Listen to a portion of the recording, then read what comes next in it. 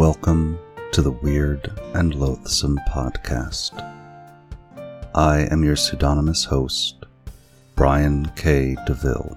The following is a reading of The Statement of Randolph Carter by Howard Phillips Lovecraft. Enjoy. I repeat to you, gentlemen, that your inquisition is fruitless. Detain me here forever if you will. Confine me or execute me if you must have a victim to propitiate the illusion you call justice, but I can say no more than I have said already. Everything that I can remember I have told with perfect candor. Nothing has been distorted or concealed, and if anything remains vague, it is only because of the dark cloud which has come over my mind, that cloud and the nebulous nature of the horrors which brought it upon me. Again, I say, I do not know what has become of Harley Warren, though I think, almost hope, that he is in peaceful oblivion, if there be anywhere so blessed a thing. It is true that I have for 5 years been his closest friend and a partial sharer of his terrible researches into the unknown.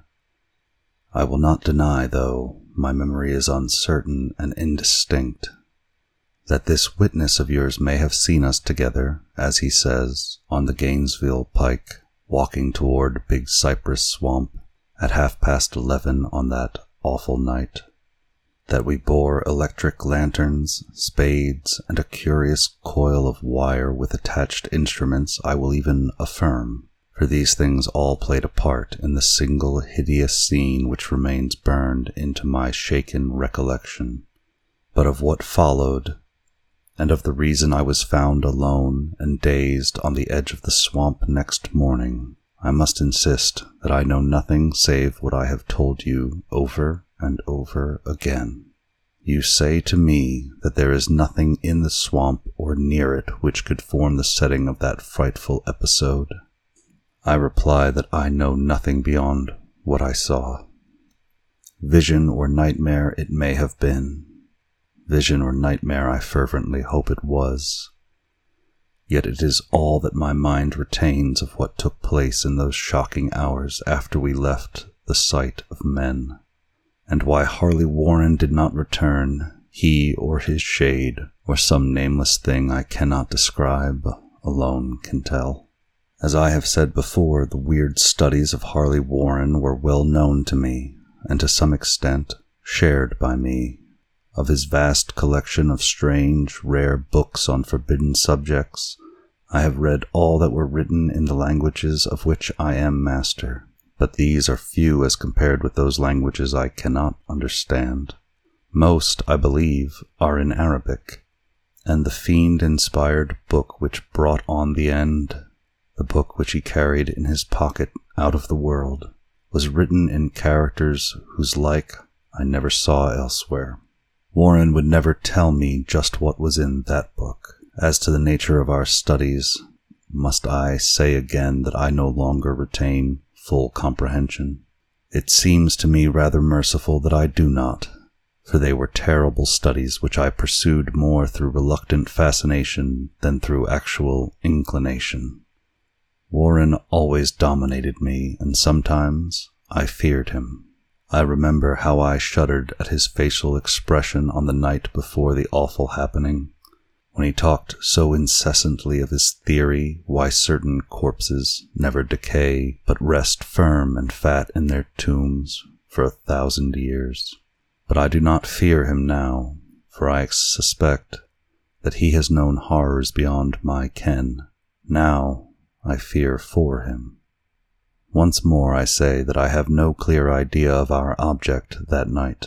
Certainly it had much to do with something in the book which Warren carried with him, that ancient book in undecipherable characters which had come to him from India a month before, but I swear I do not know what it was that we expected to find.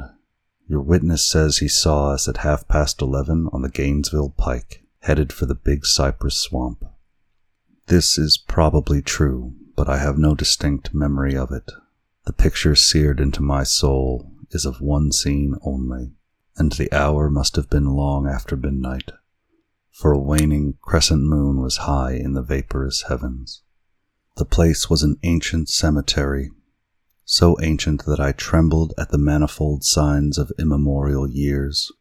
It was in a deep, damp hollow, overgrown with rank grass, moss, and curious creeping weeds, and filled with a vague stench, which my idle fancy associated absurdly with rotting stone. On every hand were the signs of neglect and decrepitude, and I seemed haunted by the notion that Warren and I were the first living creatures to invade a lethal silence of centuries.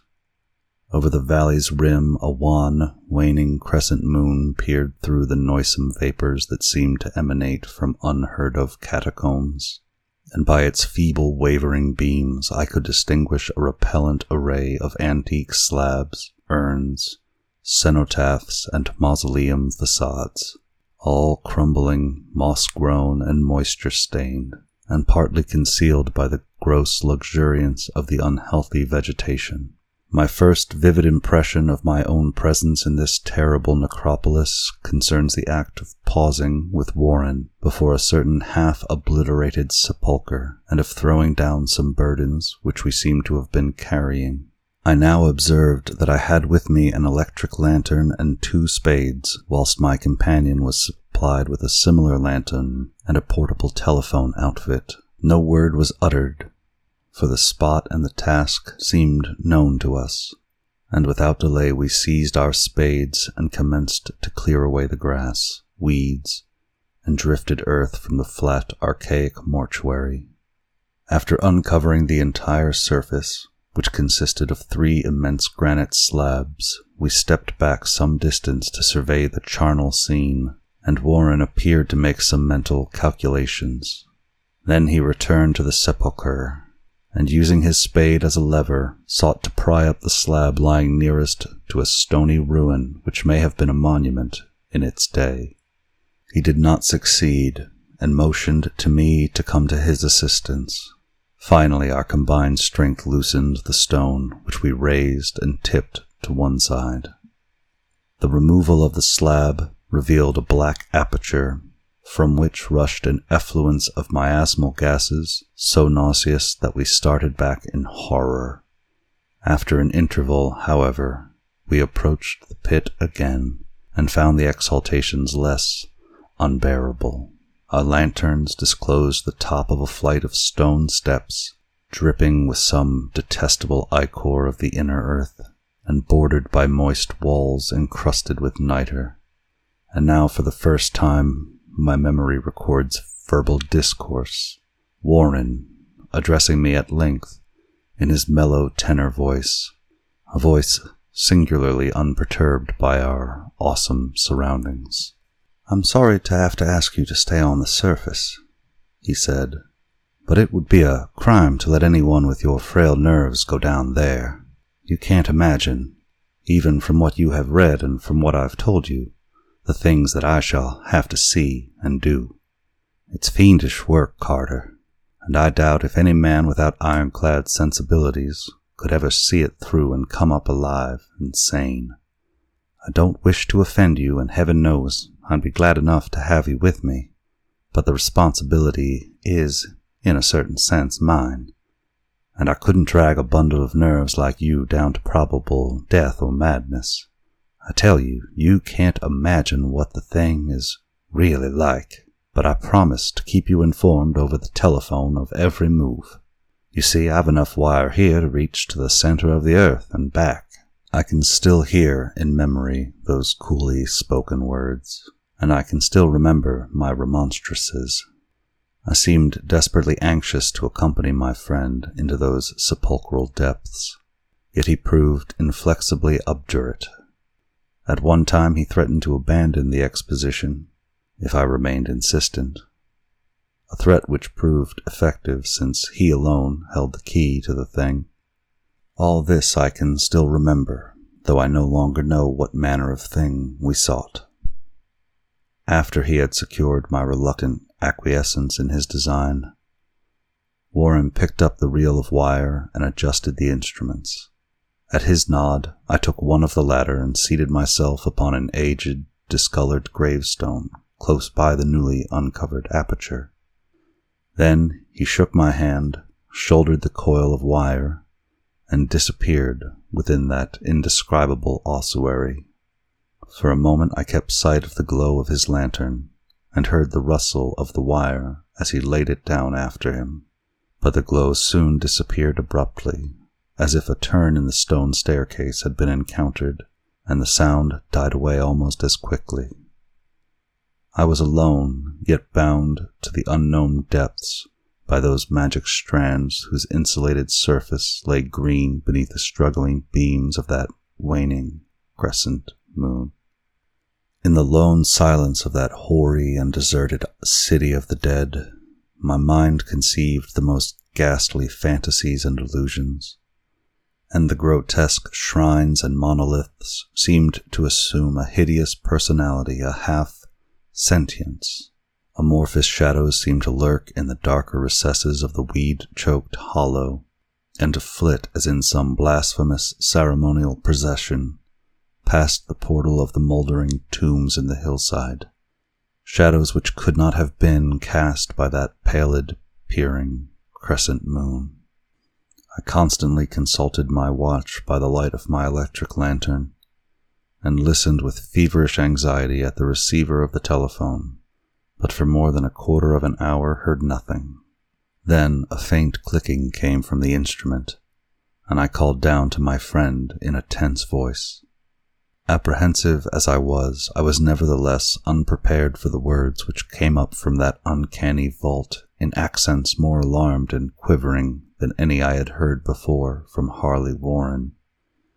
He who had so calmly left me a little while previously, now called from below, in a shaky whisper, more portentous than the loudest shriek.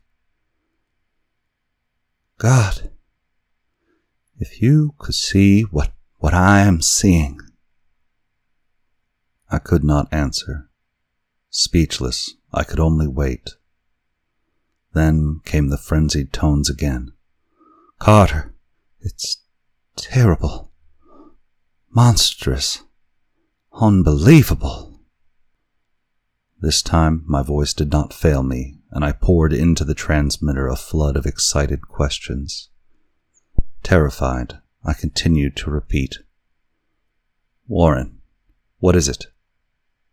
What is it?" Once more came the voice of my friend, still hoarse with fear, now apparently tinged with despair. "I can't tell you, Carter. It's too utterly beyond thought. I dare not tell you. No man could know it and live. Great God, I never dreamed of this." Stillness again, save for my now incoherent torrent of shuddering inquiry.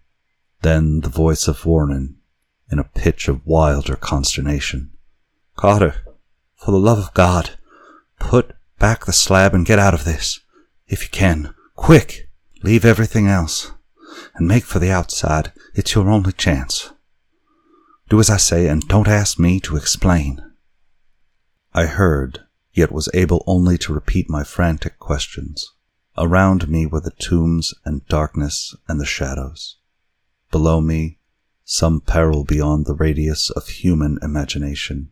But my friend was in a greater danger than I, and through my fear I felt a vague resentment that he should deem me capable of deserting him under such circumstances. More clicking, and after a pause, a piteous cry from Warren. "Beat it! For God's sake, put back the slab, and beat it, Carter!" Something in the boyish slang of my evidently stricken companion unleashed my faculties. I formed and shouted a resolution. "Warren, brace up. I'm coming down." But at this offer the tone of my auditor changed to a scream of utter despair. "Don't! You can't understand. It's too late, and my own fault. Put back the slab and run. There's nothing else you or anyone can do now." The tone changed again, this time acquiring a softer quality, as of hopeless resignation. Yet it remained tense through anxiety for me. "Quick, before it's too late." I tried not to heed him, tried to break through the paralysis which held me, and to fulfill my vow to rush down to his aid. But his next whisper found me still held inert in the chains of stark horror. "Carter, hurry. It's no use. You must go. Better one than two. The slab." A pause, more clicking than the faint voice of Warren. "Nearly over now. Don't make it harder. Cover up those damn steps and run for your life. You're losing time. So long, Carter. Won't see you again." Here Warren's whisper swelled into a cry that gradually rose to a shriek fraught with all the horrors of the ages. "Curse these hellish things! Legions! My God! Beat it! Beat it! Beat it!" After that was silence. I know not how many indeterminable eons I sat stupefied, whispering, muttering, calling, screaming into that telephone. Over and over again through those eons I whispered and muttered, called, shouted, and screamed. "Warren! Warren, answer me! Are you there?" And then there came to me the crowning horror of all, the unbelievable, unthinkable, almost unmentionable thing. I have said that eons seemed to elapse after Warren shrieked forth his last despairing warning, and that only my own cries now broke the hideous silence. But after a while, there was a further clicking in the receiver, and I strained my ears to listen. Again I called down, "Warren, are you there?" And in answer heard the thing which has brought this cloud over my mind. I do not try, gentlemen, to account for that thing, that voice, nor can I venture to describe it in detail, since the first words took away my consciousness and created a mental blank which reaches to the time of my awakening in the hospital. Shall I say that the voice was deep, hollow, gelatinous, remote, unearthly, inhuman, disembodied? What shall I say? It was the end of my experience, and it is the end of my story. I heard it and knew no more. Heard it as I sat petrified in that unknown cemetery in the hollow, amidst the crumbling stones and the falling tombs, the rank vegetation and the miasmal vapors. Heard it well up from the innermost depths of that damnable open sepulchre, as I watched amorphous, necrophagous shadows dance beneath an accursed, waning moon. And this is what it said. "You fool. Warren is dead."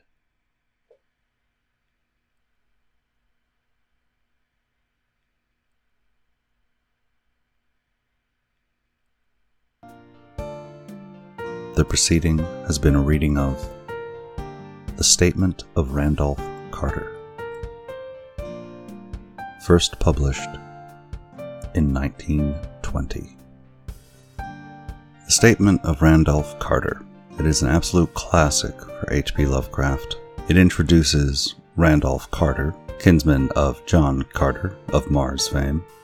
It is an indispensable part of the wider mythos canon. In many ways, it's a Lovecraftian story with a number of the features that one expects to see. A first-person account, here framed as a statement to the police following the disappearance of Harley Warren. It is light on dialogue, but, unsurprisingly, extremely heavy on adjectives attempting to describe the indescribable. Carter is driven to madness by the gelatinous, disembodied voice proclaiming Warren's death, and so in many ways, it's easy to see this as H.P. Lovecraft doing his H.P. Lovecraftiest in a very straightforward way. But Randolph Carter is an extremely interesting character in the Cthulhu mythos. As an alum of Miskatonic University and a World War I veteran, he is well situated as a Lovecraft protagonist, but both in the work of Lovecraft and in his contemporaries and those who follow in his footsteps, Carter appears more than any other human person in the world of Lovecraft's fiction. Even more remarkable is that Randolph Carter has what is afforded to very few, if any, other Lovecraft characters, and over his numerous appearances, actually has a character arc. He's introduced in this statement of Randolph Carter as a nerve-wracked dilettante into the world of forbidden knowledge, who does not witness firsthand and nevertheless is overwhelmed by the horrors which are revealed to him. In his other appearances, such as the Silver Key, it's clear that Randolph Carter did not leave this adventure as a singular memory and did not fall to pieces thereafter, but rather that he continued to dig into the arcana, the unknown, and the horrific, broadening his base of knowledge, almost certainly exceeding Harley Warren's ability to understand the wider universe of the Cthulhu mythos. In Lovecraft's dream cycle, Carter is the protagonist of the dream quest of the unknown Kadath, a story which brings the cosmology and the wider universe of Lovecraft's imagination to life. So in many ways it is appropriate that he and his friend in this story wander into a otherworldly setting. Despite being in the Great Cedar Swamp of Florida, they somehow manage to come across an ancient necropolis, a cemetery of immemorial age, and one wonders if it is not entirely the result of Randolph Carter's illusions, if perhaps they have not stepped sideways into the wider world of the universe outside of our own. As a fan of the author, it's also interesting how often Randolph Carter is seen as an alter ego of Lovecraft. It's interesting to imagine what it says about what Lovecraft aspired to be as an individual, that his hero was a scholar and an adventurer, traveling in worlds unimaginable, and picturing Lovecraft, in his own way, traveling a wide and terrifying universe put together in his own imagination. This story is a wonderful introduction to Randolph Carter, and I look forward to discussing at greater length his further adventures and his evolution away from humanity, but into the deeper and mysterious universe of Lovecraftian horror. I've been your host, Brian K. DeVille, and I hope you have enjoyed this weird and loathsome podcast. Incidentally, if you have enjoyed the podcast, please rate and review the show on whatever podcatching platform you found it. But first, do recommend the Weird and Loathsome podcast to any of your friends, families, enemies, frenemies, and loved ones who find themselves in need of additional horror and dread in uncertain times. If this episode or any of the episodes for the show have left you with any questions, comments, or compliments on your mind, feel free to reach out to me via email at bryankdevil@gmail.com, the spelling for which is in the episode description. And thank you once again for listening to the Weird and Loathsome podcast.